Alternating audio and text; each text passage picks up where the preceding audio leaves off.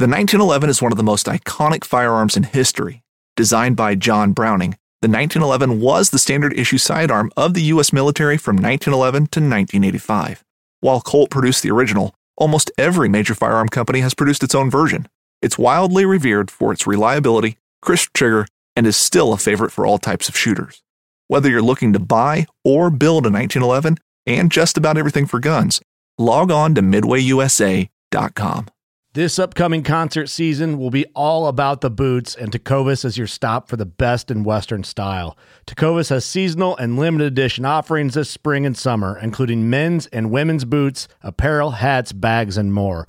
All Tecovas boots are made by hand in a time-honored tradition with timeless styles that are always on trend. And Tecovas has first wear comfort with little to no break-in period. It's hard to find this level of comfort paired with this level of style.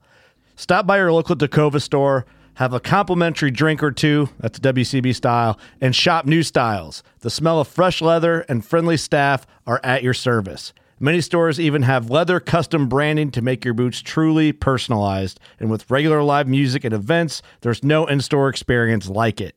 If you can't make it into a store, just visit Tecovas.com. That's TECOVAS.com. They offer free shipping on all boots, as well as free returns and exchanges, and ship right to your door. Go to Tecovas.com and find your new favorite pair of boots today. Welcome back to the Paddle and Fin Podcast Network. We're brought to you by Pelican, built tough for all situations. Go to Pelican.com. Yak Gadget, for all your fine kayak fishing accessory needs, go to yakgadget.com. Eastport Marina, on the beautiful shores of Dale Hollow Lake, for all your lodging, kayaking, and fishing needs, go to eastport.info. Now let's get this show started. How you doing, everyone? Welcome back to the Mindset Podcast on the Paddle and Fin Network. We have a special guest, Drew Gregory, today. But before we get to him, I want to do a few announcements. First off, we have our tournament at Eastport Marina going on from March 31st to April 3rd. I will be there. There's a bunch of Paddle and Fin hosts that will be there. Then also we have going on all year long is our fantasy fishing on paddleandfin.com/fantasy. And I just signed up myself and still need to put a team in, so I need to get on that. But other than that, let's bring in Drew. And I just noticed my camera angle is completely my kids must have messed with this camera angle. You're good, man. You're good. Yeah. You're like those kayak anglers that are, holding up pictures of their fish pre-fishing, kind of stealth-like. I'm change that camera angle to the sky in the background and half my body in the fish. Yep. How you doing today, man? I'm doing good, man. Just hanging in here. Up in the cold up here in Ohio still, but it's not too bad. I mean, everyone told me before I moved up here, it's long winters and cold and snow and. Oh, honestly, it's not been that bad, really. Well, you got the snowblower. I've seen the pictures of that. Yeah. Oh, yeah. We definitely have the snow. That was a smart move. The snowblowers has been nice. Got one of those battery-powered ones, too, so it's nice and quiet. I can listen to the Paddle and Fin and the headphones while I just plow the, snowblow the whole driveway. So it's pretty sweet. And that's what I like about being so far up north here in the, we're in Kent, Ohio. It's kind of near Cleveland, Akron. And it gets cold enough where you actually get real snow. If you're going to live up north, man, I say you might as well just do it. And, just where there's dry snow and you're not just constantly getting 34-degree rains. You know what I mean? Yeah. So it's kind of nice. So it's not bad. You don't have to wipe our dog's paws like crazy when they come in and out because it's all just dry snow and it's nice. They're not all muddy and wet all the time. Now they will be in the spring, but that's another story. Yeah. I mean, I'm dealing with it in Chicago here. It's snowing. It was negative 20 a couple weeks ago, but we're dealing with it. Yeah. Before you know it, it's springtime. That's right. And we, fortunately for me and hopefully you some as well and others who kayak fish, you get a chance to get out a little bit, break the winters up by doing some of those tournaments that are down south that start early. Usually my year does start out like that. This year we happen to have a little newborn little girl. So I wanted to stay here with Mom, and we have a toddler as well. So he's 3.5 years old. I don't know if that's still considered toddler. But either way, well, my 4-year-old finds a way to make every podcast. Yeah, right. So you know how it is, man. So I just wanted to be here and hang out with her and start my season a little bit later at the Bassmaster Kayak Series Championships in early March. So that's when I'll get out. But if you break it up, the winter's not bad, and it forces you. Honestly, this has forced me. Just how winter kind of starts in November or whatever, and it ends, who knows when, like April around here. But it forces me to do a lot of the organizational stuff and the business side of the fishing, which I feel like there's a lost art, and a lot of people aren't doing that side of it, which is critical to the winning. You know what I mean? It's kind of like, man, we were watching that Last Dance documentary with Michael Jordan recently. Still have never seen that. It's really good if you haven't watched it. But the GM of the Bulls, you're from Chicago, so I figured this is kind of applicable here. He back in the day, Krause, he was always saying, organizations win championships, and he got misquoted a little bit, but his point was, there's no doubt about it. He had to bring in all those people. You have to give him credit for that. He brought in all those players, all those coaches, everybody underneath him. The whole organization is actually what won. So I guess what I feel like we lack at as anglers so far as these top tier tournament anglers who are trying to do this full time, or even the ones who aren't, even the YouTubers and other folks that are trying to do it full time. The business side of it is what we got to get a little bit better at, because I think we just feel like there's this dream out there. Oh, you just go fish every day, and somehow magically, sponsors and money and income that's going to help you do that falls in your lap. But that's not the case. So the organization, I was the whole talking thing. about that last night with another guy. Yeah, it's hard, man. It's a business. It is hard to do and pull that side of it off. It's almost just as much of a skill and talent as the actual fishing side, and it's tough, man. Not only do you have to be a good angler these days to do it for a living, you got to be good at the other part of it too. So anyway, I won't get us too far into the weeds there, but you're fine. I mean, I had a whole conversation on it last night with somebody.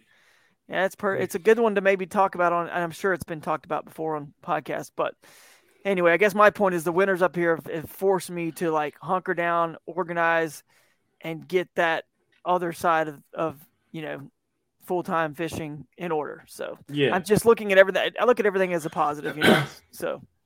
Yeah. Well, I mean, that's the best way to look at things. Yeah. I know right. I just got called, Brian called me about the show that in Madison. I'm excited to go do that.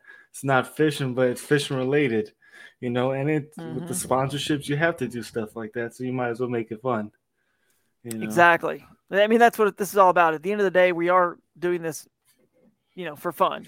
People do go and travel across the country to fish the tournaments for fun, even though it's serious. They take it super serious the same way, like I said, in that documentary, Jordan is out there to have fun. He enjoys the basketball, but he's serious about it. His fun is winning, if that makes sense. So, you can be, it's hard to be kind of a laid back, jovial, kind of nice guy sort of during a tournament weekend, if you will, when you're also there to be serious about winning. And that's also fun to you. You almost have to, those two are hard to like kind of, I don't know, like juggle those two personalities. You're either real serious and hardcore about it, and you're not drinking and you're not laughing, pushing each other in the bushes till 1 a.m. at your Airbnb, or you are doing that, and that's your gig. Like you just want to have fun, chill, and you don't really care about winning, because this is a sport like any other sport. You don't see the top athletes in the world in their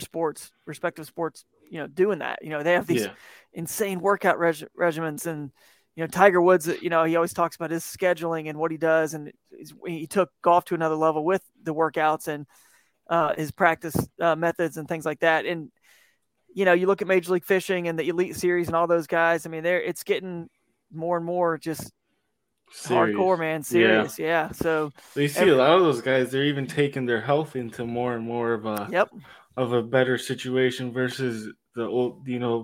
When you look back. Bass fishing was always the guy with the beer belly, drinking beers, fishing, and nowadays it's like kind of did a complete 180 on that. That's true, man. It really is. I've noticed that. As a matter of fact, that's the only knock, or well, not only. There's a couple things I think that MLF could tweak, but if they could tweak one thing, I mean, every fish counts is changed the way bass fishing is played. Like you don't have a chance to take a big risk to go 40 miles up the lake or down the lake to a spot where you might could catch a 6-pounder or 7 because you think I'm going to waste all that time. And somebody else is over there catching 2-pounders, and that's 3 2-pounders is going to beat me. So you need that time. So what it has done in terms of what we're talking about is I've seen the younger guys who are faster and, like you said, work out, more athletic. It's about speed and just the athleticism. It really comes into play. It does matter, and because they're counting every fish, it matters even more because it's not like you can just relax and chill or take a big gamble and go up the lake necessarily. It's not every single 2-pounder counts. So it becomes a little bit more of a, a little bit more athletic and endurance sport where I kind of like the 5-fish format where, I mean, there's pros and cons. Honestly, I like the 5-fish format because my fishing style fits it a lot better. Right. I normally catch only about 10 fish, but I'm always looking for the biggest fish, like you said. Yeah, exactly. Making that long run for the 6-pounder. Yeah, and to me, that's a little bit more exciting, seeing the big fish as opposed to a bunch of smaller ones. Now I know that they're always looking for spots with big ones, but I'm just saying in certain instances they cannot make a 2-hour run. Like they just can't risk it. That's too much time they're giving up to the field that's going to catch a bunch of 2-pounders. Whereas in the 5-fish format, once you've got a decent limit of 3, 4, 5, a full limit, especially of 2, 3-pounders, I mean, you can go take that risk and go make that run because otherwise you're going to keep catching the same 2, 3-pounders you've been catching. If you found out that's what the size of these fish are, now you can take that risk. You could drive an hour and a half. I'm telling you right now, I drove on Lake Champlain, the tournament for Hobie. I got second in that this past 2021. I drove to the complete southern end in the middle of the tournament. I drove an hour and a half. I loaded up from the northern end and drove down an hour and a half. You can't do that in an MLF style tournament it's just too big of a risk. So I like the 5-fish too, because it allows for cool storylines and people to make aggressive and risky moves, which I think is a better product on TV and a better storyline. But they're just going for the fact that they live stream, and therefore every fish counts as a better storyline for them, because then it's exciting because it's more action. More action. Right. Yeah. So I get it. But. Yeah.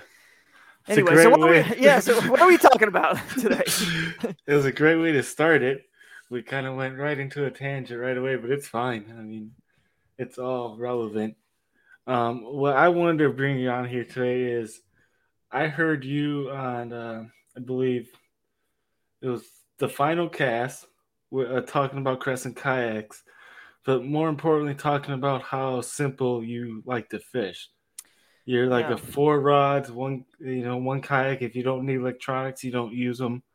Right. And that's similar to like me. I carry 2 spinning rods, a flipping rod, and it's a bait caster. Mm-hmm. And I try to break it down. I was talking to the guy yesterday. I try to break it down to where I know exactly what I'm going to do come tournament day. I feel like you do the same. I do. Yeah, that's you described it pretty well. I mean, that's why I got into kayak fishing. With River Bassin, people know me for that, and we're kind of revamping that brand a little bit and doing some more stuff with it this year, which we'll announce later on in the year. But and we have our River Bassin podcast that Ken Morris and I do, and it streams on the Paddle and Fin network as well. But that's why I got into kayak fishing. So I didn't want to, when I got into and so just so everyone knows, I got into kayak fishing because it was the best tool, right? It's simple, it's lightweight, it's easy, the best tool to fish rivers, which is what I love. So then, I started my own tournament trail, River Bassin, did that for 8 years. I did Hooked on Wild Waters show, hosted that for 5 years. It's all about fishing remote wild places, the places where the kayak, pretty much only the kayak can go. So when in about 2016 or 17, wherever that first KBF national championship was, where I believe Matt Ball won about $35,000 when he won out of a Jackson Coosa HD, which is the boat that I designed back when I was with Jackson.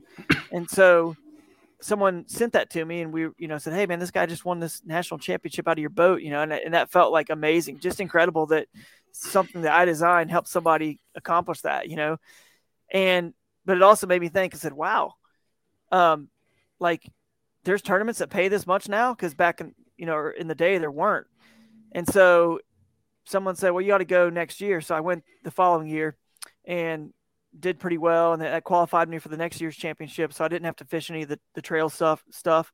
And then I did well again, I think it was like 5th place or something, and then it qualified me for next year. So I did, and then I think that next year I finally did fish a few other tournaments, and then I got second at the national championship in 2019. And at this point, it's like 4 tournaments in, maybe 5 or 6. I did some FLW, KBF stuff, but my whole point is like the whole time I'm just fishing like my style still.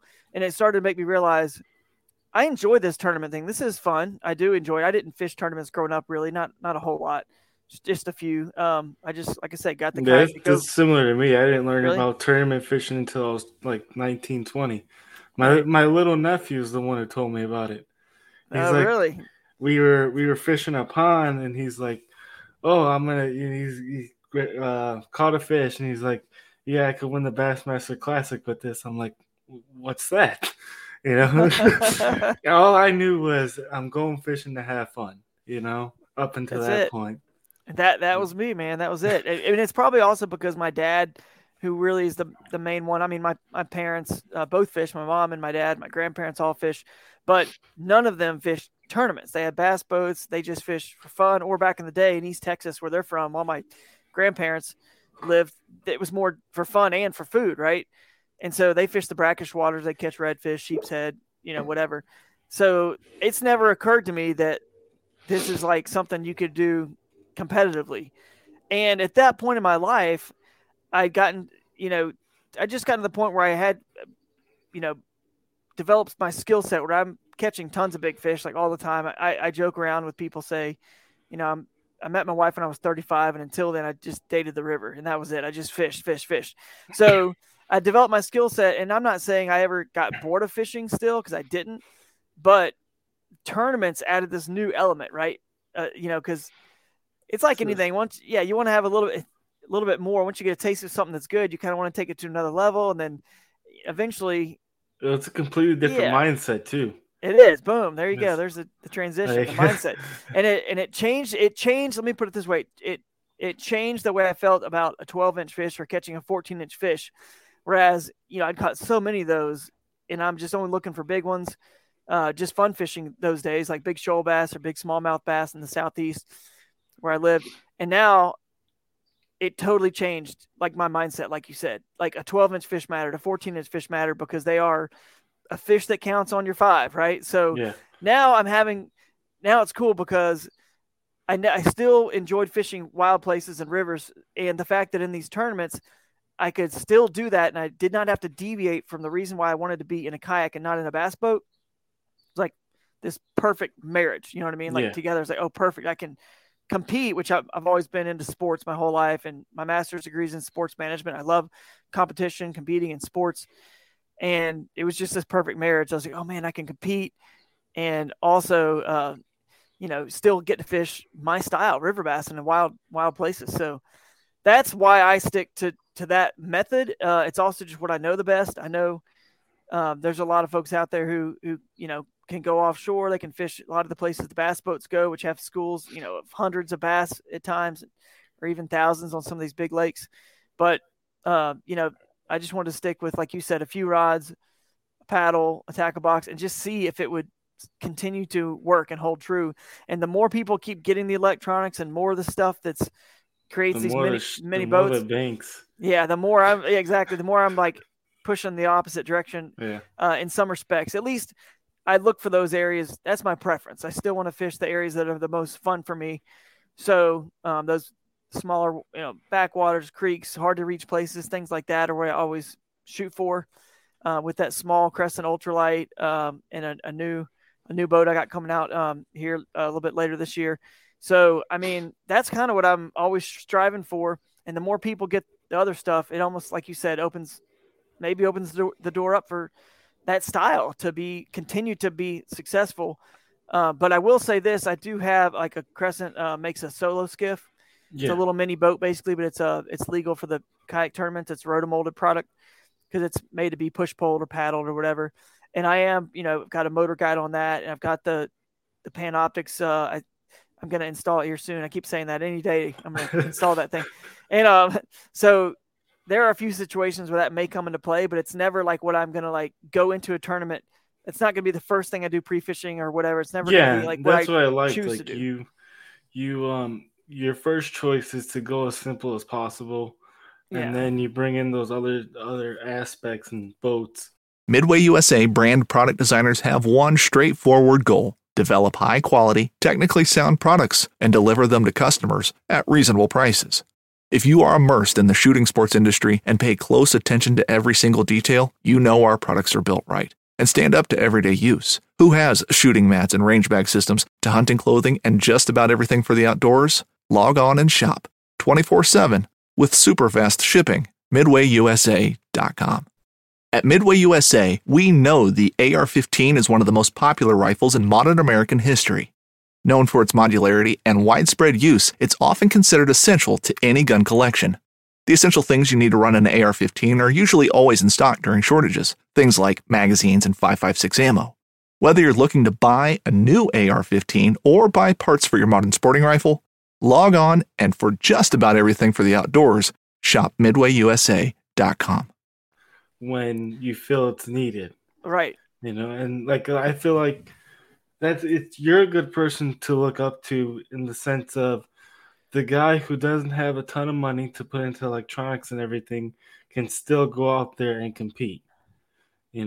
Versus what the sponsors and everything else puts out there. Right. That's true. I mean, it's like this. Like, if you're really doing something at the highest level, you could make the argument you need all those tools. You need multiple boats, like a big one, like I'm talking about with your electronics, because not every tournament can be won with my style. It's just it can almost be done, but not quite. You know what I mean? It's just there are times of year, there water temperatures, times of year, certain bodies of water. If you look at a Lake St. Clair, for example, like I just don't think you're winning up in skinny water against the main lake, 5 pound average smallies, 4 and 5 pound average that people are going to catch when you go to St. Clair, 100 inches. Right. So I just don't think it's certain lakes. It's not going to compete. You go to lakes in like East Texas is a good example, Mississippi, Louisiana, a lot of those rivers and creeks flow in kind of tannic and the bayous don't have good size. And there's lots of places all across the country. Florida's got some that are good examples where,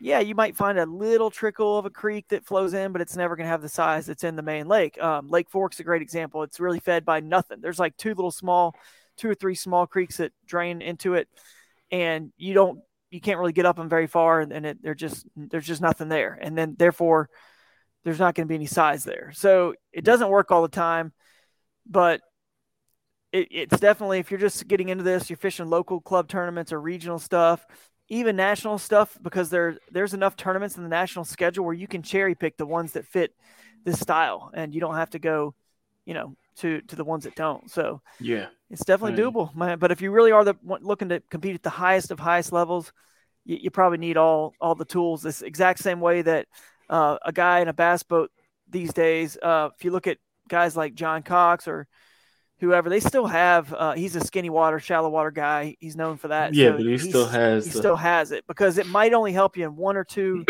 events out of the 15 or 20 he fishes a year. Well, he fishes like 30 or 40, but most guys fish like 15, 28 total events a year. Most of those pro bass guys, and I'd say a lot of the kayak guys are in that 15, the ones that are really kind of PKAs, right? The ones who are professional kayak anglers or aspiring to be, they fish, 15 to 25. So I fish probably 13, 14. So maybe 12, I would say 12 to 20 something are the ones who are trying to kind of do it more full time, but they still, they still need the other tools as well. But anyway, we're here to talk about the mindset where you don't, if you're just choosing the one simple. So we can get into take me through kind of I know I've heard it before. I know you talked about it before, but like mindset of like going into a tournament, realizing what you need for a tournament, kind of, and then like I need to learn how to pack for a tournament. Also prepare, obviously Google Earth, do your research and all that, but especially going out of your comfort zone where it's not in your area or your state. How do you prepare for that? That's very tough because I know a lot of the anglers that are listening to this right now are new or new on the national scene where they are forced to go out of their comfort zones and from the region or state. And from Illinois, you have to go out of your state, right? Especially this year because they added new laws, but that's another podcast. That is.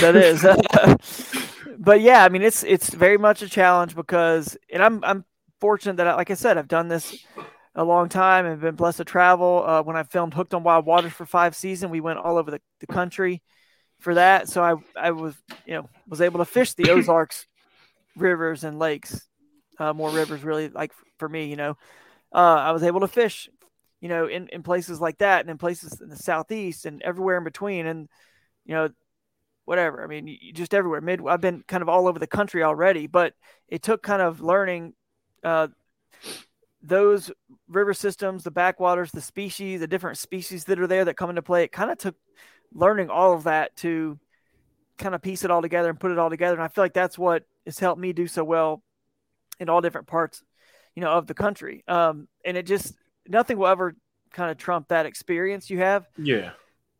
Obviously, you can listen to podcasts, you can do all your research you can, and that'll help. It definitely helps a lot because fish are sort of, the bass, I should say, are very similar in how they act everywhere across the whole U.S. It's just that they're using a different type of cover to stage, whereas it might be in Florida, it might be the point of a grass mat, right? The very front of a point, and the wind is blowing, and that is acting like the first rock in a river or the first rock in a lake where the wind is blowing and it's like the biggest rock at the end of a point, let's say, or in a river where there's about to be a rapid and there's a bunch of big boulders before the rapid, like that first group that's out there, it's a likely spot to catch a fish.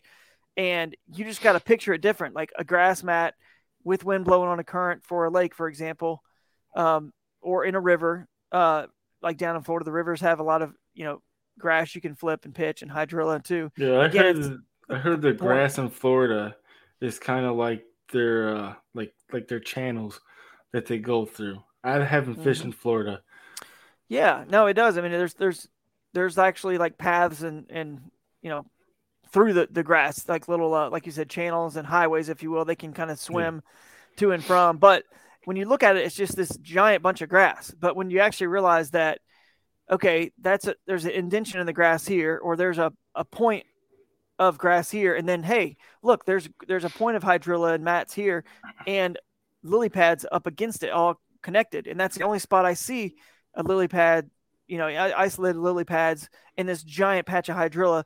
That's a unique feature. That's no different than the combination of in a smallmouth stream when you got a bunch of rock that they love, but then you also happen to have a big tree that's fallen down right in that sweet spot of beautiful boulders and rocks where they're going to be. It's like, oh my goodness, that's the magical combination. Well, now the magical combinations just change, but bass are still bass, but what you're looking at and how it works changes. Like take lakes in, wherever, Highland Reservoir lakes that have these clay banks or just kind of rock banks or sandy banks. And then all of a sudden it transitions to like a rocky cliff, right? Or it transitions from, a little small gravel to sand, or on those transition points, everyone kind of knows if you're a lake angler, they do like those transitions. So now, for example, down in Florida, the transition just happens to be, it could be different types of grasses coming together. It's all a bunch of hydrilla that changes to, you found some eelgrass right here next to it. And now it's more eelgrass here. Well, rather than just randomly in the middle of those two types of grass, I'd focus more on where they're joined, if that makes sense. Yeah. So that's all it is. You're just trying to piece together, how it works in that, ecosystem compared to what you're used to in your home, bodies of water. And once you kind of see the matrix, if you will, and it kind of all connects. It all comes back, and you're like, I get it now. This is equal to this where I live, and that's why they're here. And you start kind of figuring the puzzle out. But doing it the style I do is very challenging because, you're in skinny water. And if you want, in a second here, I'll let you ask this next question. I do want to get into the mindset of basically all the pitfalls and what you have to be aware of if you are going to get into tournament fishing with this style. There are a lot of things you got to look out for, a lot of dangers and a lot of major risks that come with it, because you could very easily zero or do pretty poor going this method too, or not win, because I'll get into it in a minute. But it looked like you had another question. I did. It slipped my mind when you were talking. That's all right, man. All right. This is the question. Then we could get into that.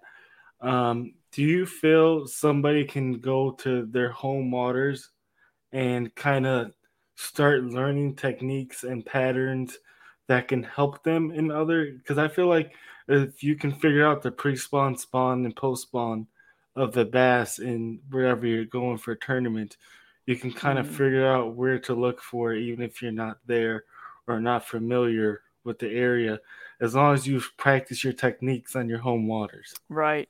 No, you definitely can. What I would suggest for people that do have home waters, let's say you're really good at catching them around docks or something, and that's just what you always do because that's where you catch them. I would say, well, if there's grass or wood or any other, rocky banks, anything else, the river or creek sections, try learning how to catch them in those situations, because there are bass there in your lake. It's not like they're only on the docks. You just fish the docks because that's what you know and you enjoy. Yeah. But you've already kind of like figured that out. You know how to catch them on docks. So if you go to another lake, you know how to fish docks. Okay. So expand a little bit on your skills and your techniques. Try catching some fish offshore if that's what you're into. But like I said, more what I do, try going up into some small creeks and rivers or some little backwaters that are hard to kind of get into, maybe that a lot of people just are a little lazy sometimes. They just don't want to do the work, or they have a kayak that they can't get to certain places that maybe you have a kayak that can, like a small little one, like I'm talking about. Try catching them in all those situations. Then you've at least exhausted all the skill set that your local lake can help you, get really, really good at. So that's what I would suggest. Yeah. And then you'll take it to the other parts of the country. I know this past year, anytime I was on like home waters, like there's a couple of times I went on the home river for smallmouth, and I was practicing finding them deeper versus shallow, or just finding that one point where they're sitting and stacked up, and kind of recognizing like the current and where the current breaks, and really trying to learn that this past year. And then also learning how to use a frog in the grass this year, because my hookups were horrible before this past year. That's so like either learning a new technique or learning how to read the water differently is what I would be saying. Yeah, man. No, it's you're dead on. Just take advantage of all that lake, your local lakes have to offer, because trust me, there'll be a piece of that somewhere else that you go across the country for sure. So.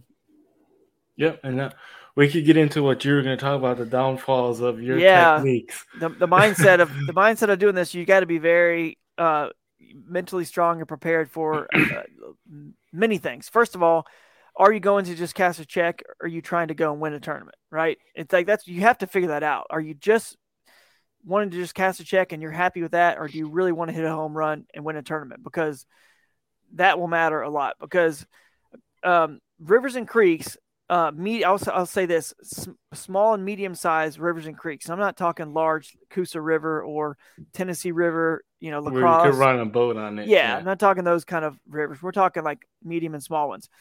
They're obviously feeding a lake, because the tournaments are always, titled a lake. Typically, you got a few Hobies like Susquehanna and the Wolf and Fox River this year up in, I think, Wisconsin. But most of the time it's, a lake, right? So you're competing against two different kind of, ecosystems that are very good, both at growing bass and holding bass. The issue is most of the time with all the creeks that are going into a lake, you can have fair good amount of like numbers of fish, decent amount of numbers in these locations. So yeah, they might work out for cashing just a check sometimes, or not even cashing a check, just getting a limit, because getting a limit both days of a 2-day tournament definitely does not ensure you're going to cash a check. But the the problem is that, have you ever heard the phrase that the bigger the ocean, the bigger the fish?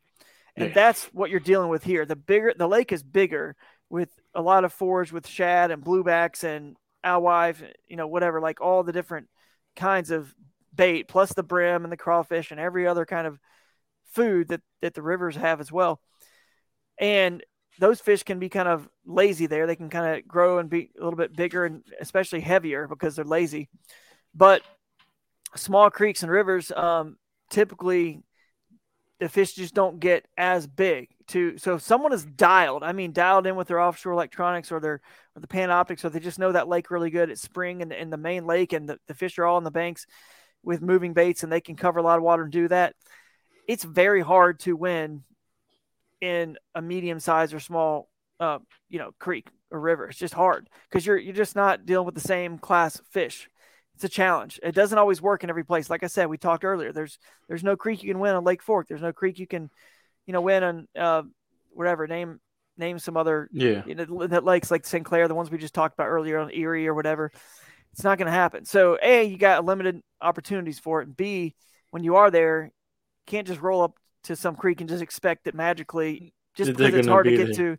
Yeah, the big enough fish to win are going to be there. So that's where, and most people only have 1, 2, 3 days of practice. So if there's let's say there's a lake and it's got 6 or 7 fishable creeks, and when I say fishable creeks, I mean the last 15 miles to the lake are floatable and fishable, big enough.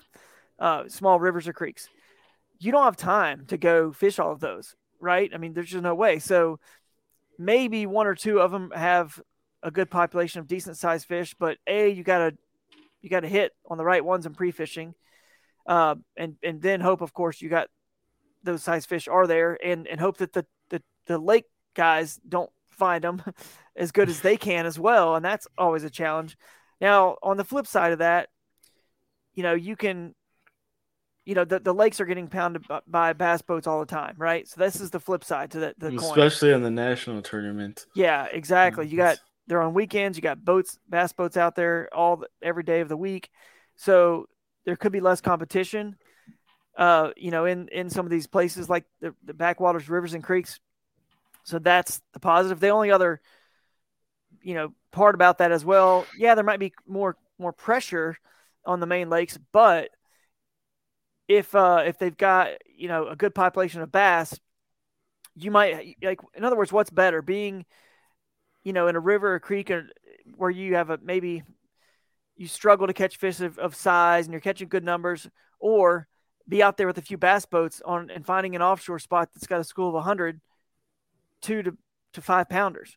Like, there's more big fish out there, right? So in theory, it's just not my style, because I don't like to just sit there and have the anchor mode on my motor if I'm using a motor, or just sit there and tread. If you're in a pedal drive kayak or a paddle, just sit there and hold or anchor yourself to fish that stuff. That's just not as exciting to me.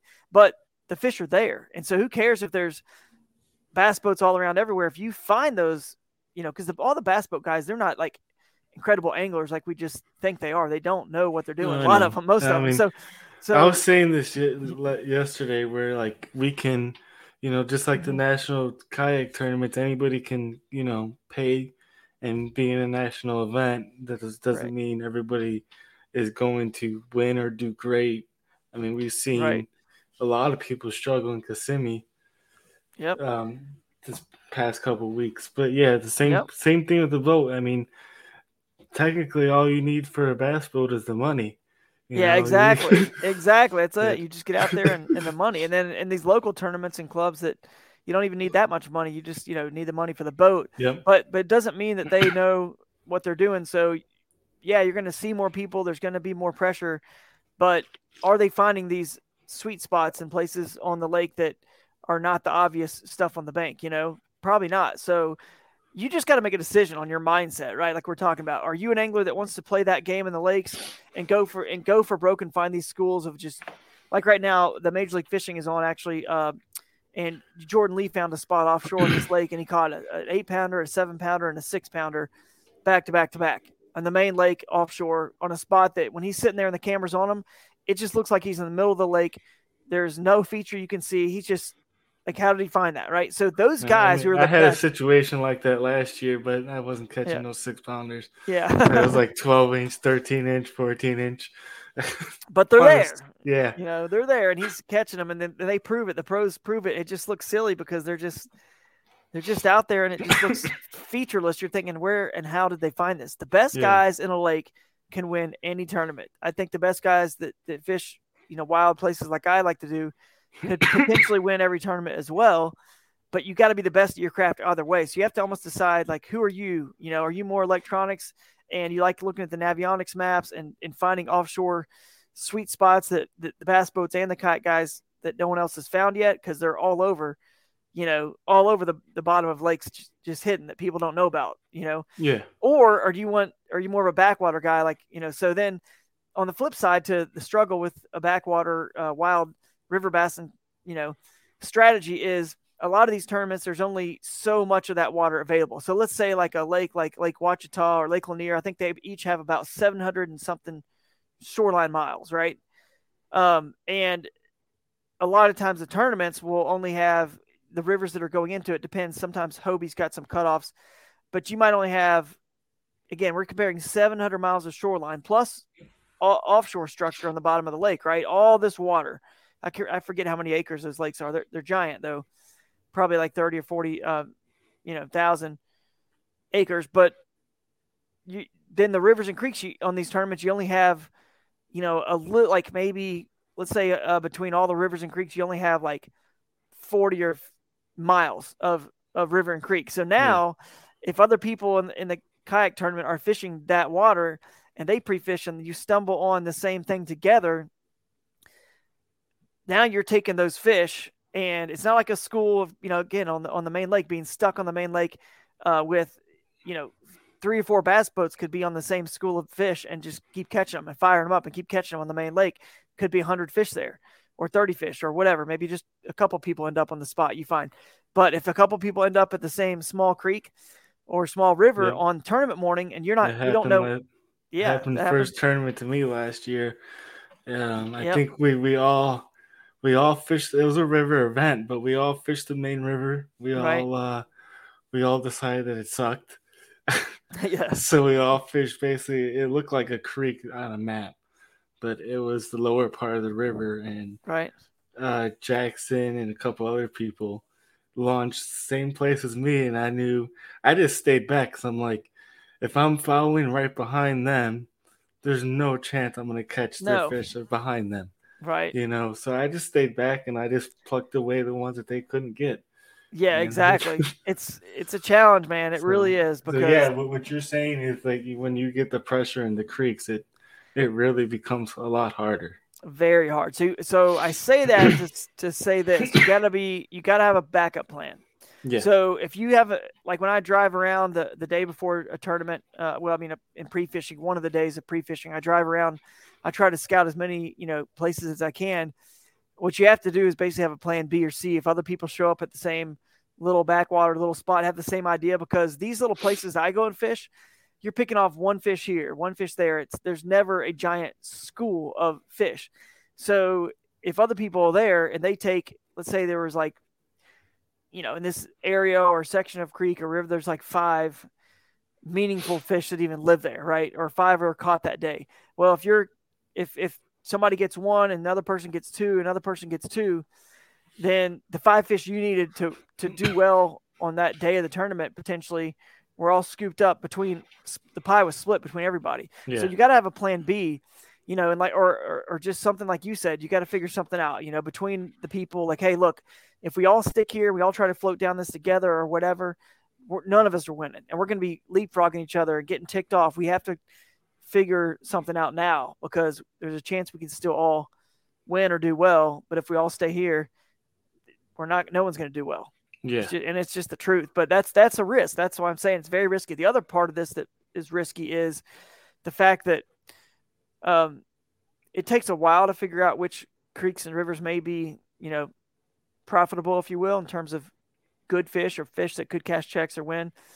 And just because a place is wild or hard to get to, which is, again, it's stuff that I love to go to in tournaments, I just feel like there's going to be less people there.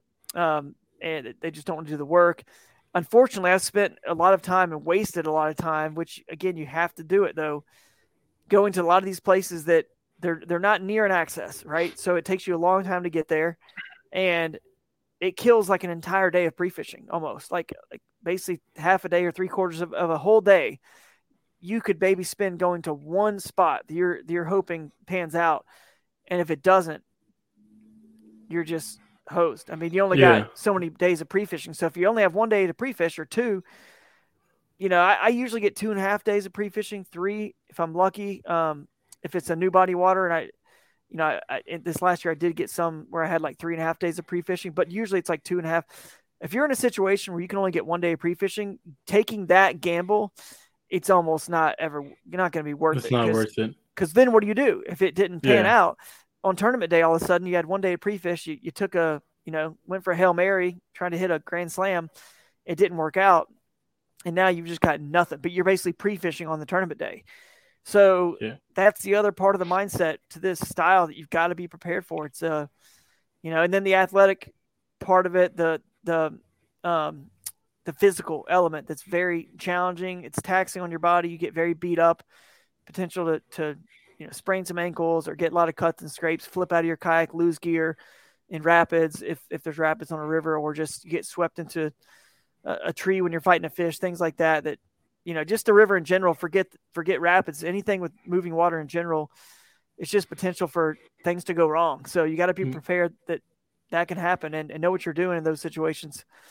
But those are the main challenges for sure. Yeah. And well, I've heard you have a strategy to your pre-fishing as far as hitting the spot real quick, seeing if something's there, picking up, going to another spot. You want to kind of talk a little bit about that? Yeah, sure. I do like to see as much as possible just because, you can, once you see, the more you see, and I've used this illustration before, like let's say you're picking out a car to buy a car or a house, doesn't matter. But if you just look at, the first couple, or just the first one, never even look at another one, it might be a really nice house. You're blown away. But then after you look at 10 houses in the area, the first one may not even come to mind anymore as being that great because you've seen them all. You've seen the area that the schools that are nearby or whatever. In the car, it's the same way. It's like this one looked good. But then once you see the other ones, you realize like, oh, wow, that whatever, like that 2012 Tacoma did not compare to the other 2012s I looked at, even though the first time you saw it, I mean, Tacoma's nice. Yeah. Like, it's nice. You're not going to say it's not nice. It's like, dude, it's nice. So, but then all of a sudden, now you have something to compare it to. So I kind of take that strategy. I want to see as much of, the rivers, creeks, and lakes as possible, because what looked nice at the beginning may not be so nice by the time you get done. And then you really can assess now this area, or that area had more of the cover I'd like to see, or more opportunity to expand on it to potentially be able to stay there, not have to jump out and move, 2 or 3 times during the day. And so plus, of course, what you caught there. So I basically get out there and I catch some fish, like you said. I mean, I'd prefer it if I catch a nice one. And if I do catch a nice one, I'm out instantly. Like, I'm gone. I don't catch another nice one. Just one good fish that's 17 inches long, 18, and I'm out. Like, no sense in even staying around at that point for me. But if I'm only catching some 12s or 14s, I'll stick it out through, 3 or 4 fish pre-fishing to just see if anything big is there. And if not, then now I've learned something, because I've taken mental note of, well, what was the water temperature, the color, the clarity, the amount of current, right? What was the cover? Was vegetation, wood, whatever? You kind of like bank all that in your head. And then when you go to the next place and you catch some, maybe there's some bigger ones, and maybe some of those variables change there. And now you're like, okay, well, now I've got something going. And then you go to the next one and you might catch a couple nice ones again, or not nice ones. And you kind of put the puzzle together like, oh, at the one spot, this is, this looked very similar to that first spot where I didn't catch many big ones. And I didn't catch many big ones here at my third spot either. And they have a lot of similar characteristics. And anyway, and then if you catch big ones, obviously you kind of can put what kind of the puzzle structure together. Yeah, put the puzzle together. And where you want to focus. And then the other thing is, I don't, on a 2-day tournament, this is the other part of the struggle to this strategy that I forgot to mention. 2-day tournaments are challenging because, first of all, you're pre-fishing. Most people, they can't stop fishing and pre-fishing, and they even in the area that I'm talking about, when they get into a spot and they catch some nice fish, they just keep fishing, and they don't understand they're burning their fish for tournament day, and they also don't understand when they're not there on another day of pre-fishing, somebody else might be there burning those fish up too. So at least if I can, and maybe that person, other people end up there during the tournament, maybe they don't. Doesn't really matter, but if everyone took the strategy and everyone's just not catching a ton of them, then there's going to be more willing feeders on tournament day. So I'm trying to preserve as much as possible. So because let's say it's just me that ends up in a spot like this, I don't want to rob for my own fish chances. You know? And then I'll figure out on the 2-day tournament, you need fish for 2 days. So let's say I don't have the puzzle, and I never do. I never have it all figured out going into the tournament. That's why I'm always a nervous wreck, because I don't really know where to go. I've got 7 places I caught fish and pre-fishing, and I caught some of similar sizes here or there. I mean, I always tend to go to the place where, I mean, it sounds just kind of simple, right? But I end up starting on the place where I caught my biggest fish and pre-fishing most of the time. You know? I mean, that's kind of the thing for all of us. Right. It's well, maybe there's more there. There's got to be more 19s. Even if I caught a couple 17s at one spot and I caught a 19, I'm usually going to the place where I caught that single bigger one. And then I find out what that area has. But I always want an exit strategy, a quick exit strategy for the fact that if other people showed up, right, like I said, or for the fact that maybe that was a one-off random fish that wasn't a true pattern there, or maybe the area isn't as big enough to hold a lot of fish to last me an entire day of fishing. You know what I mean? Which is often the case with me. I usually move, not all the time, but I've moved as many as 5 times in a day. But that was going to be my next question. Do you plan your moves, or do you kind of do you time it? Because obviously we only have about 8-9 hours depending on the tournament. I know last year there was a couple times where I kind of said, if by this time, if I have this amount, or if I have this amount of inches, or if I haven't caught anything, I'm leaving and I'm going to this place.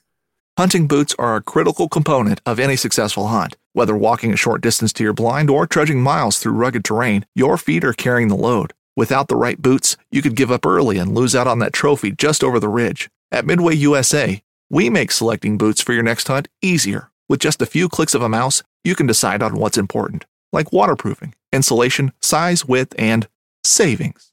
For just about everything for shooting, hunting, and the outdoors, check out MidwayUSA.com.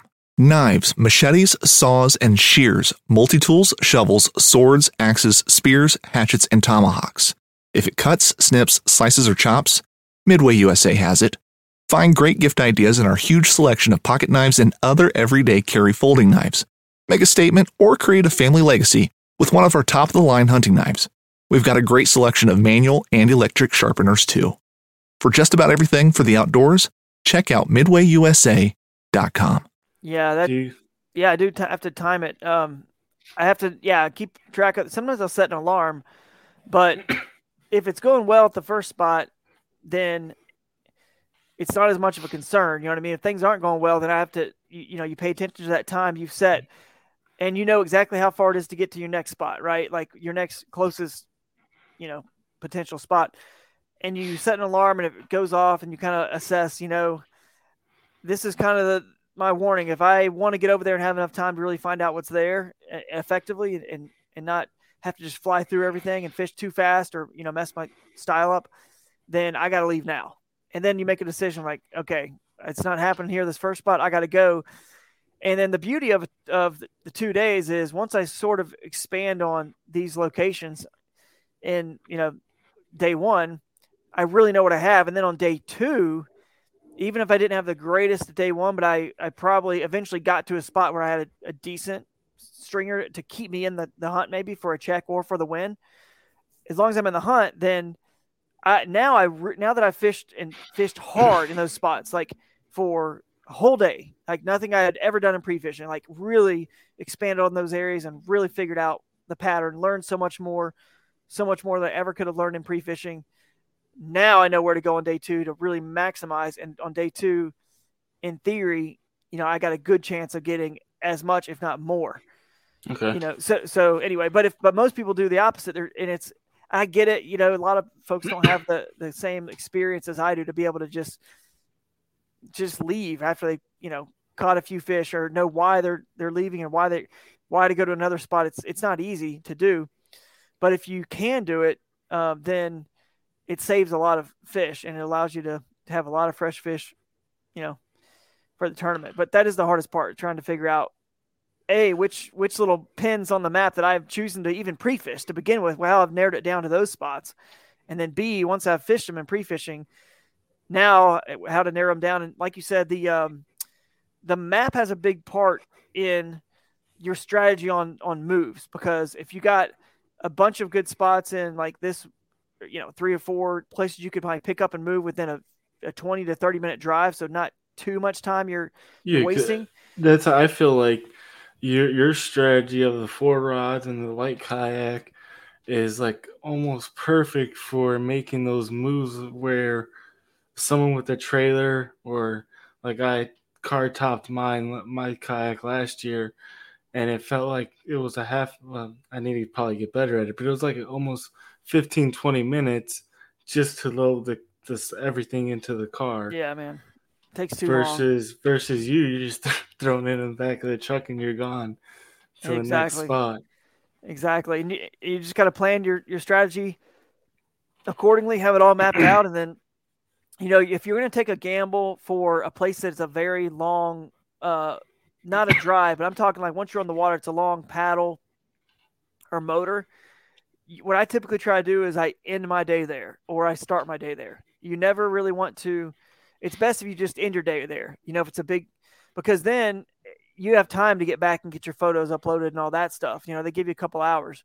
So, well, whatever, you have an hour to get your photos in, but you either can start your day. If it's a location that actually is a long drive from your campsite or your Airbnb or hotel, it's smart maybe to start your day there. But then if it's a long paddle or motor, and that's all you got is that one spot that's far away, very, takes a long time to get to. You're killing time there and back. But the only thing you can potentially do is if you can get there within half an hour, which a lot of the tournaments let you get on the water, half an hour before first cast, then you could say, well, you know what? It's a half an hour away, or it's 45-minute paddle away. I'm only going to burn 15 minutes of fishing time. You could risk it and do it that way too. So there's a little bit of how do I play this strategy, towards either the beginning of the day on a super remote location or the end of the day. You got to be one or the other. You can't just, in the middle of the day decide you're going to go paddle an hour away or drive an hour away. And then all of a sudden that's all you got in that area, and then have to drive an hour or paddle back an hour back, because then you've killed 2 hours, if that makes sense. So you got to use that time at the beginning and the end to your benefit. Yeah, it makes a lot of sense. So I want to go back to pre-fishing. I should have stopped you a little bit earlier, but it's fine. When you're picking out your spots and going to the spots, if you find them, say you find the mother lode of fish and you're going to fish there, do you kind of end your pre-fishing early, or do you go and still check out a bunch of other spots, or kind of? Yeah, that's a good question. I rarely, there are a few times, especially once you get familiar and you've got some history, but you can't ever assume that what you found is the best. You know what I mean? And for what I'm talking about, like I said, you don't know who else is going to show up there. You don't know what. Well, that's the other thing I forgot to mention about the risky part of doing this mindset is, by the way, weather. So you don't know what weather's going to occur.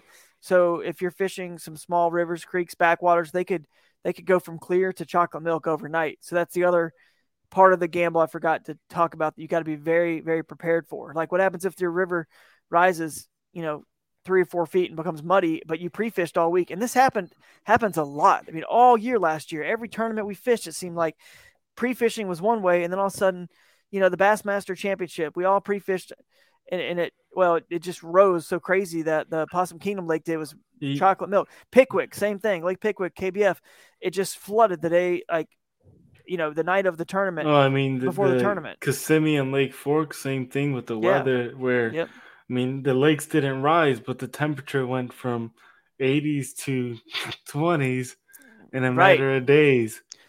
So it changes fast, man. So that's why you got to be prepared with all your exit strategies and your plan Bs. But what was the question again before I get too veered off?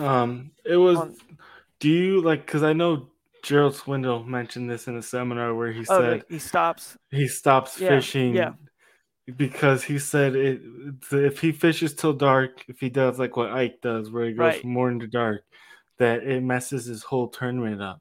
No, I agree with that. I do. I want to be done on that final day. The goal is to be.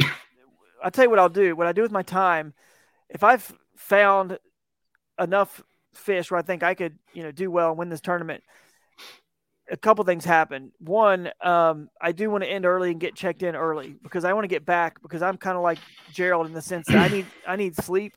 I'm just not good with waking up early. I need to get sleep. I can't stay. I'm just, I'm 42 now. It's not like I'm 21. I can just go to bed at whatever hour and then get up and I feel fine. Right. Yeah. So I need sleep and I need to be prepared because I hate wasting any time. We've talked about my strategy. I move a lot. There's a lot of time I'm not casting. So if I'm moving, a couple of different times in the truck, I can't have any, wasted time. So I'll pre-rig as many baits as I can. I'll get my rods all ready, get everything, everyone obviously gets their rods ready, but I'm talking even pre-rigging other baits and just getting everything I can possibly do that would, sharpen hooks, anything.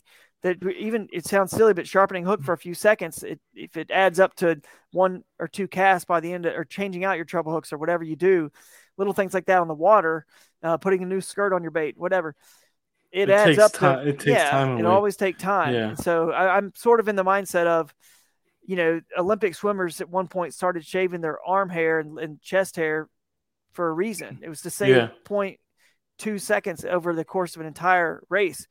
I'm in that same mindset. Don't want to waste any time possible. So that's what I do with the half of my day on that final day of pre-fishing. Usually you have to stop by 4:00 anyway, but I want to be there at check-in at that point. So I'm usually hopefully done around 1 or 2 o'clock, or sooner. But I'll say what I do like to do, even if I've already found fish, I still want to scout more locations on that body of water because, well, I'll give you an example. The very last moment of pre-fishing it was the KBF Pro Series, that COVID year, 2019 on the Claremont chain.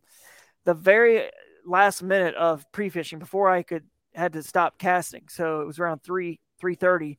I pulled up to a bridge and walked down to a basically a canal area and made some casts off the bank and caught, like a 15, 16-inch fish. And I'd found fish, earlier in that pre-fishing, right? And it's already almost time to stop pre-fishing. I didn't have to keep scouting different pins that I dropped on my map to scout, right? I didn't have time to drop the kayak in, so I just fished from the bank right there real quick. And I caught a fish. And on the first day of the tournament, I went to a spot. This is actually perfect. This lines up with everything I've said. I went to a spot where all of a sudden I'm there with 5 other people, and this is a small creek. 5 or 6 other people were there, and I kind of went down a ways, and then no one really. We weren't doing a float, so I went down a ways. I come back. I'm passing all the people. I was kind of in front, fishing fast, and paddled, motored on down, to start further down. And on my way back, I'm fishing all used water, and I'm just like, I hate this. I'm fishing everyone's used water. I've got a limit. It's decent limit. I had some 17-inch fish, but I'm not close to the top here. So I went and I packed up, and because I caught a fish at the bridge at the other canal spot, I knew, dude, if there's fish at the bridge right there, just in that canal, surely there's got to be more fish up or down from there. So I went over there, I launched there. And again, I only had maybe 3 hours, 2.5, 3 hours left to fish in the day.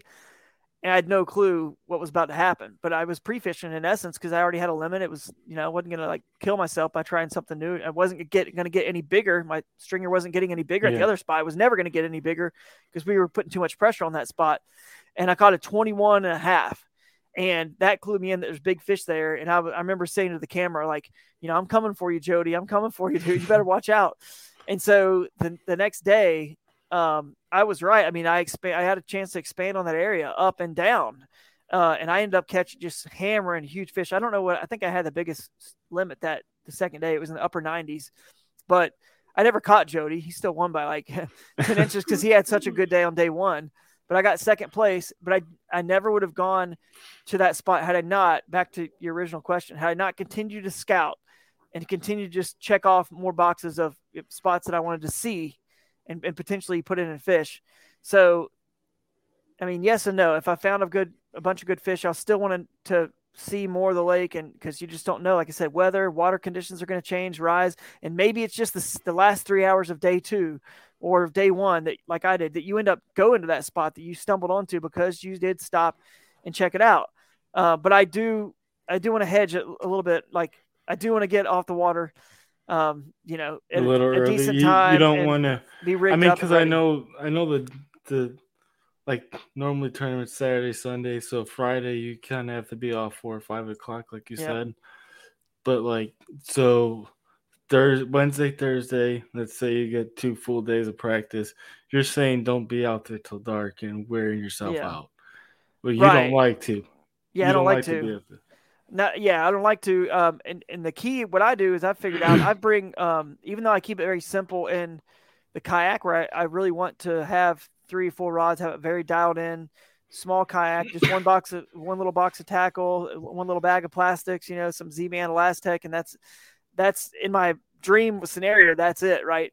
But it doesn't, of course, always work out like that. But that's what I want to happen. But what I do in order to help make that happen, this sounds backwards and crazy. Everyone is shocked when they see Instagram stories or people that talk about this that have stayed with me. They say Drew brings like his whole house with him to the Airbnb. And I've got bins that they're all around here. These Plano bins are just everything I could possibly use, even though my goal is to not use hardly anything, right? Yeah. But it's like we talked about earlier, that one tool, that one tournament this year or two that Panoptics helps me catch an extra fish or two or win or whatever. It matters, that help for that event. So I need all that stuff because you don't know when you might need something, right?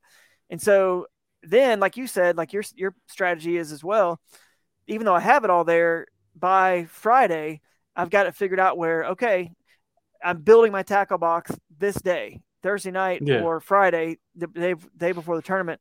This is all I'm going to take, and this is all I actually need based on what I've figured out. And then that's it. So then you pull from all that, all the stuff you have there. So it's kind of backwards, but I do bring it all to the house and then just don't.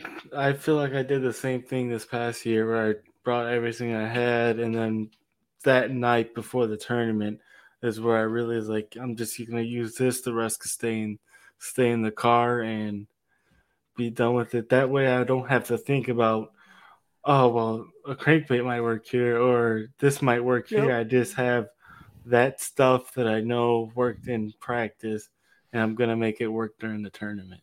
Yeah, and then you also know what things are maybe, if those aren't working, just a couple things you get out of there that are similar or you could kind of veer to. You just don't need to build and bring just all your tackle. Now, if you're again, this is the mindset. If you're not the mindset of the skinny water, backwaters, and you're going to fish offshore, you're going to, fish on the main lake, and you're in a Hobie Pro Angler 14 or something like that, new canoe, something with tons of ability to hold a lot of stuff, and you're not, portaging over anything in a tournament like KBF where you can, or you're not, whatever, launching somewhere crazy. You're just at a boat launch. What the heck, man? They bring like 10 rods, like 14 rods. I see people with all these rods. They bring it all. They bring all their tackle. It's just not why I got into this. So it just doesn't work for our style, or my style. Yeah, I feel like I said, I'm very, very similar with that. Like, I feel like the more stuff I have, the more stuff I want to use. Even if it's not working, well, this worked, let me try this. Mm-hmm. And that's not good come tournament day where you're trying things out just to try them out. Be scrambling. Yeah, definitely. Yeah. The only other thing I will caution you guys on, again, I'm trying to just warn everybody the pitfalls, because I feel like when I talk about stuff, I tend to make it sound and look easy. People see me have success, on the national scene, and they just assume it's easy, and it's just not at all. It's so hard. No, not when you're trying to do it this style. But I will warn you, some of the things I've made mistakes on is a good example is down in Kissimmee. One one tournament, I did try to float down a creek, and if you're not really, really good at the map study and you can't really tell the difference of what like hyacinth looks like compared to lily pads, and you think they're lily pads, and you're going to fish new water, which I'm not scared to fish, that it's actually happened quite a bit. Once you've done my style of pre-fishing, you've seen enough of the lake and you've scouted stuff out, and you still can't, maybe you haven't got to every one of your spots you wanted to get to, but all the time you had was the time you had, and you still haven't found anything you think is a winning area. I'm not scared to go, if I got a couple more bullets to fire, in 2 more days, just 1 or 2, obviously 2 days, you could go to, 2 or 3 different places in a day. But if I have a few bullets left to fire, I'm not afraid to go to a totally new location, because I know it's not going to happen there at those other spots. It's not going to be one there. I've seen what's there. I don't feel good about it. And I'm trying, again, it's back to the mindset. Are you trying to just go have fun, or go just cast a check, or just catch a limit? Or are you trying to win? I'm trying to win. So I'm like, hey, all my pre-fishing's got me nowhere. I am going to just fire off a couple of my most likely spots where they have to be, because so far I've figured out where they're not, right? They're not here. So they got to be, somewhere else. So when you do that, here's my warning. When you do that, like in Florida, that one year, last year, I went all the way down a creek. I'm many miles down. I got to some like choked up hyacinth mats, and I was able to get through a couple of them, and it was open again. And then I got to a point where it was like, a mile or more of just matted up vegetation that you could not get through. No kayak, no motor in history. Nothing can get through this stuff. It's so like the roots are joined to the bank, and then all those roots and all those plants are separately joined all the way. It's not budging. Like, you're not getting through it. So I had to hike out. A lot of you guys may remember that story, or seen the Instagram or Facebook stories about it, where I'm hiking out of a swamp, knee deep sometimes in mud, cypress knees everywhere, just a swamp in a forest. And I probably had to hike that thing, a couple miles before I was 2 or 3 miles total, maybe, because I went out, and then at some point I went back in. Once I looked on the map and realized that was all hyacinth and not lily pads, I saw on Google Earth where it opened up again, where it looked like it. And I was hoping that was a current enough image where it was still true. I hiked it back in, ended up getting a limit, and still, whatever, had like decent, like, I don't know what I had that day. It was like low 80s or something, but wasted half my day doing that. So you got to be careful of getting yourself into situations like that, because it's, it can happen, and you waste your whole day, and you're not gonna win if you're not making casts. Yeah. So yeah, I get that completely. Well, it's been an hour since we've been out. It's been a fast hour. For sure. For sure. I don't want to keep you too much longer. So, final thoughts. I'm gonna start asking people at the beginning of the show, but we started off hot. What does mindset mean to you as far as fishing and going forward in the tournament scene?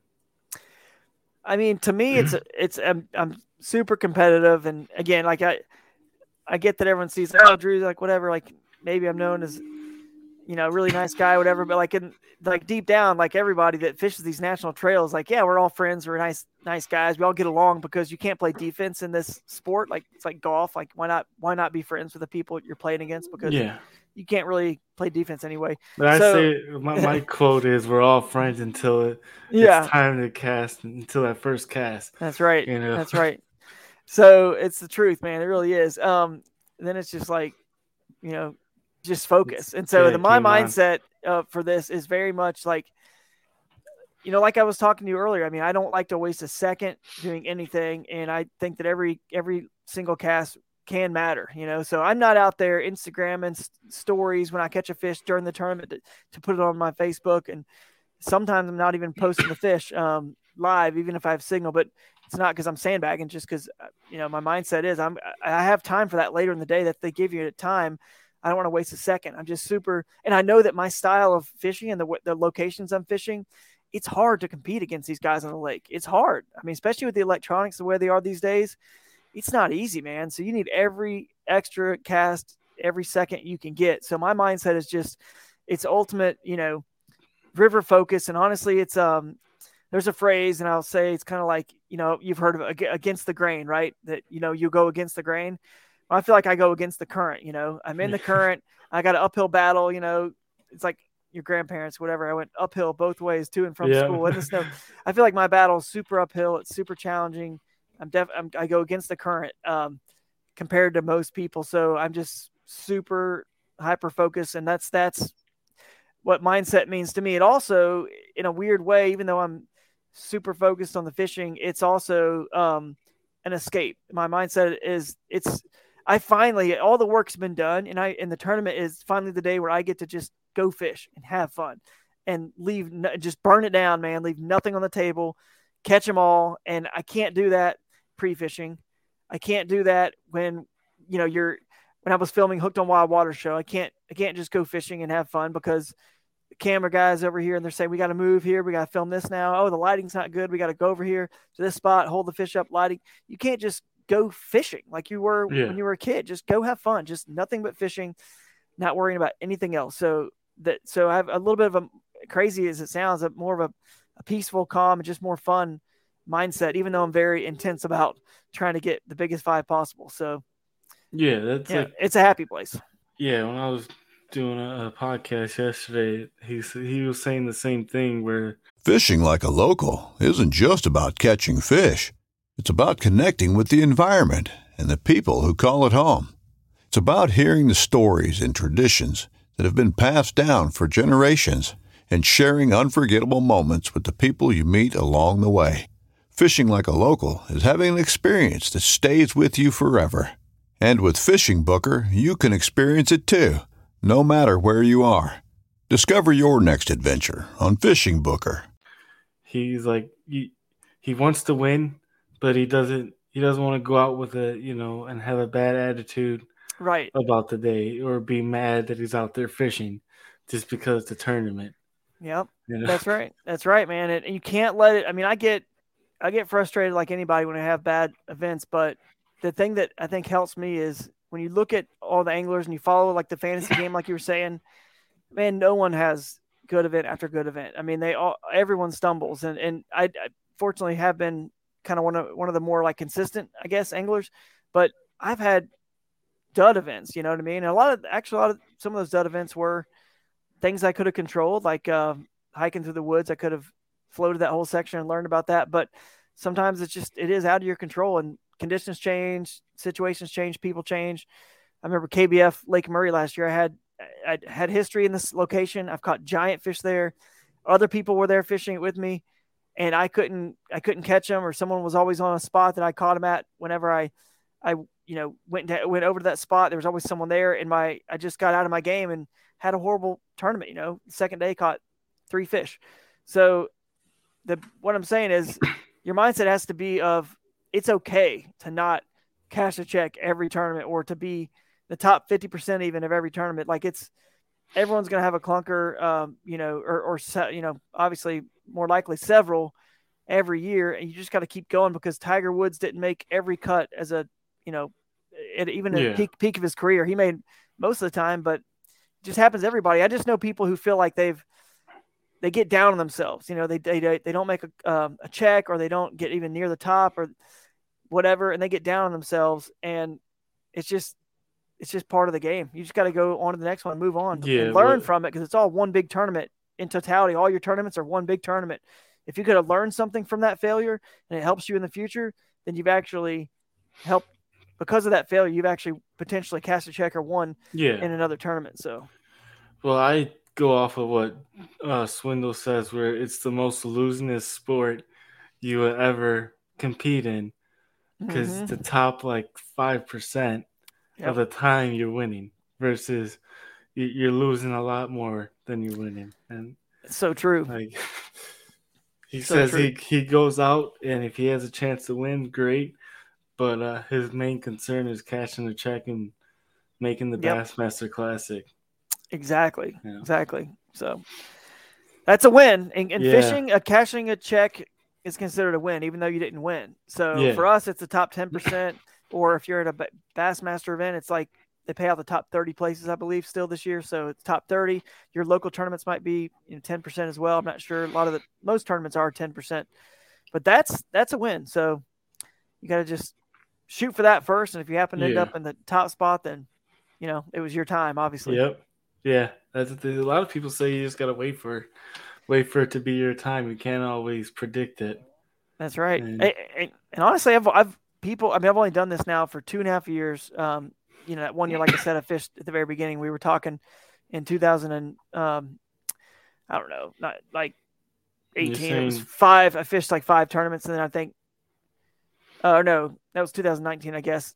And then 2020 and 21 are the first 2 years I've really gone in this full time where I'm fishing like 12 to 14 events. But I've had some success, whatnot, but I've only won once.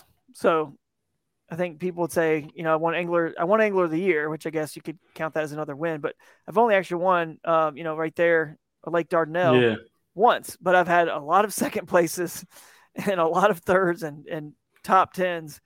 I feel like it's better to be consistent than to always be winning. That's right. As far as first place goes. Yep. That's 100%. I mean, that's fishing, man. You can never, you can't control what anybody else does, but you can only control what you do. So the fact that, like for example, in Hobie, I've fished 9 Hobie Bass Open Series and cash checks in 8 of 9. And that to me, like I'm winning, like that's a win. Those are all wins because I got checks. It wasn't just the one win. I'm thinking, oh, I won, so now I'll never be able to keep that pace up, that's for sure. But the funny story about that is actually that Lake Dardanelle, where I won, is actually the only one I didn't cast a check in the next time we went there. So you would think that, you have history there. I've won when I'd never fished there ever before. First time fishing there. Now I have history, and not only history, but good history where I won. But that just shows you how hard fishing is. I think the second time I was there, I was like 40 something out of, 100 and probably 20 people. And I had history there. I'd won there. So it's like, it's hard, man. Fishing is just that hard. Well, you see these elite guys, they go to the same lakes every year, every other year, and same thing. Man, sometimes they're like top 10, and the next time they go there, they're at 100th place. It's insane. If the lakes change, the fish change, they get used to certain things, they move around. It's out of our control because it's really up to the weather and what the fish do. Exactly. I would still rather have a home field advantage, even though it doesn't always seem to work out on, like you said, the Elite Series or like me at Dardanelle the second time. I still would rather have it, but it is just incredible how many times it does not pan out. I mean, Justin Atkins last year on Pickwick everyone was picking him because he's hometown right there, Bassmaster Elite Series, and he was in the last 10, 20%. He was the very, very bottom. I mean, it's just I think history can also spin you out, and you could try to hurt you big time. Too many places, and you try to do too much, and you just spin out. So I spin out enough as it is without just every day, because I don't know what I have until tournament day. That's why I'm always scared, and I'm always trying to figure out my plan B's and C's in case I see other people here or what's going to happen. And I try to control it. And there's just, dude, this is what I love about the sport. It's just so much is out of your control, and you try to control as much as you can, but there's only so much you can control. And so that's the beauty of it. It's a very unexpected that happens in our sport, the unknown. That's why we love it, the mystery of fishing. So it's described perfectly. Like I say, you're learning every single time you're out there. Yeah, for sure. Yep. Never gets old. All right, buddy. Well, this has been fun. Yeah, I want to give you a chance to shout out some sponsors before we leave, man. Yeah, I mean, I've got quite a few, and I'll forget them if I try to list them all. So I'll just tell you guys obviously you guys know I'm with Crescent Kayaks. I'm designing kayaks with them now. We got our first model coming out here pretty soon that I designed, but we have a full line of boats over there. You guys check them out. We do keep it simple at Crescent. We're paddle first company. We don't do any pedal boats, USA made, and a lot of, importance on lightweight and paddleability. So if you are in the mindset of doing, or fishing tournaments the way I like to fish them, kind of remote places, wild places that might be hard to access, it's a good boat. We make a good boat for that. Several, the CK1 Venture, the ultralight, the light tackle, and then even this new one we have coming out. So you guys just check them out. Other than that, Realtree Fishing is my headline sponsor, and Z-Man is my main lure sponsor. Yak Attack, Power Pole, other big sponsors of mine that supporters at GoPro. And but other than that, I'm just going to say, follow me on social media. You'll see all the other sponsors, because I'm going to, if I try to list them all, then I forget them. But I just wanted to mention those main few there that I really appreciate their support every year. And then just follow me at Drew Gregory Fishing on YouTube. I don't post as much on YouTube, but you can still subscribe there if you want. And then Instagram, it's Drew Gregory Fishing as well. And Facebook page, it's the same.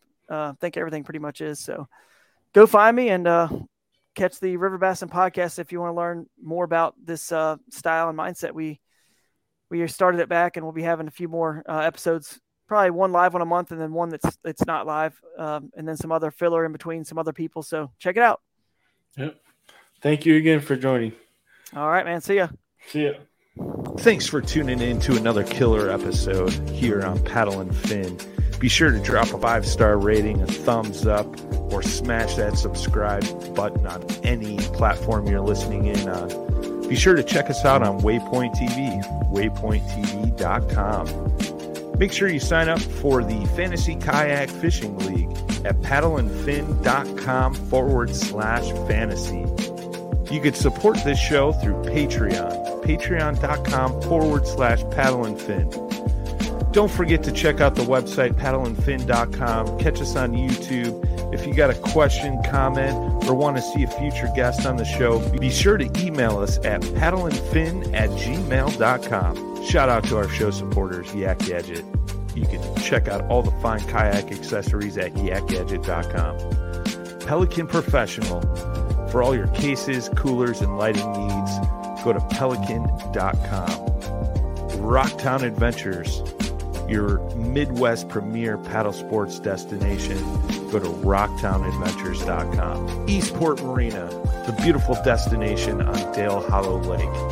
If you're looking for lodging, kayaks, kayak accessories, or anything fishing related on the beautiful Dale Hollow Lake, go to eastport.info. And Jigmasters Jigs.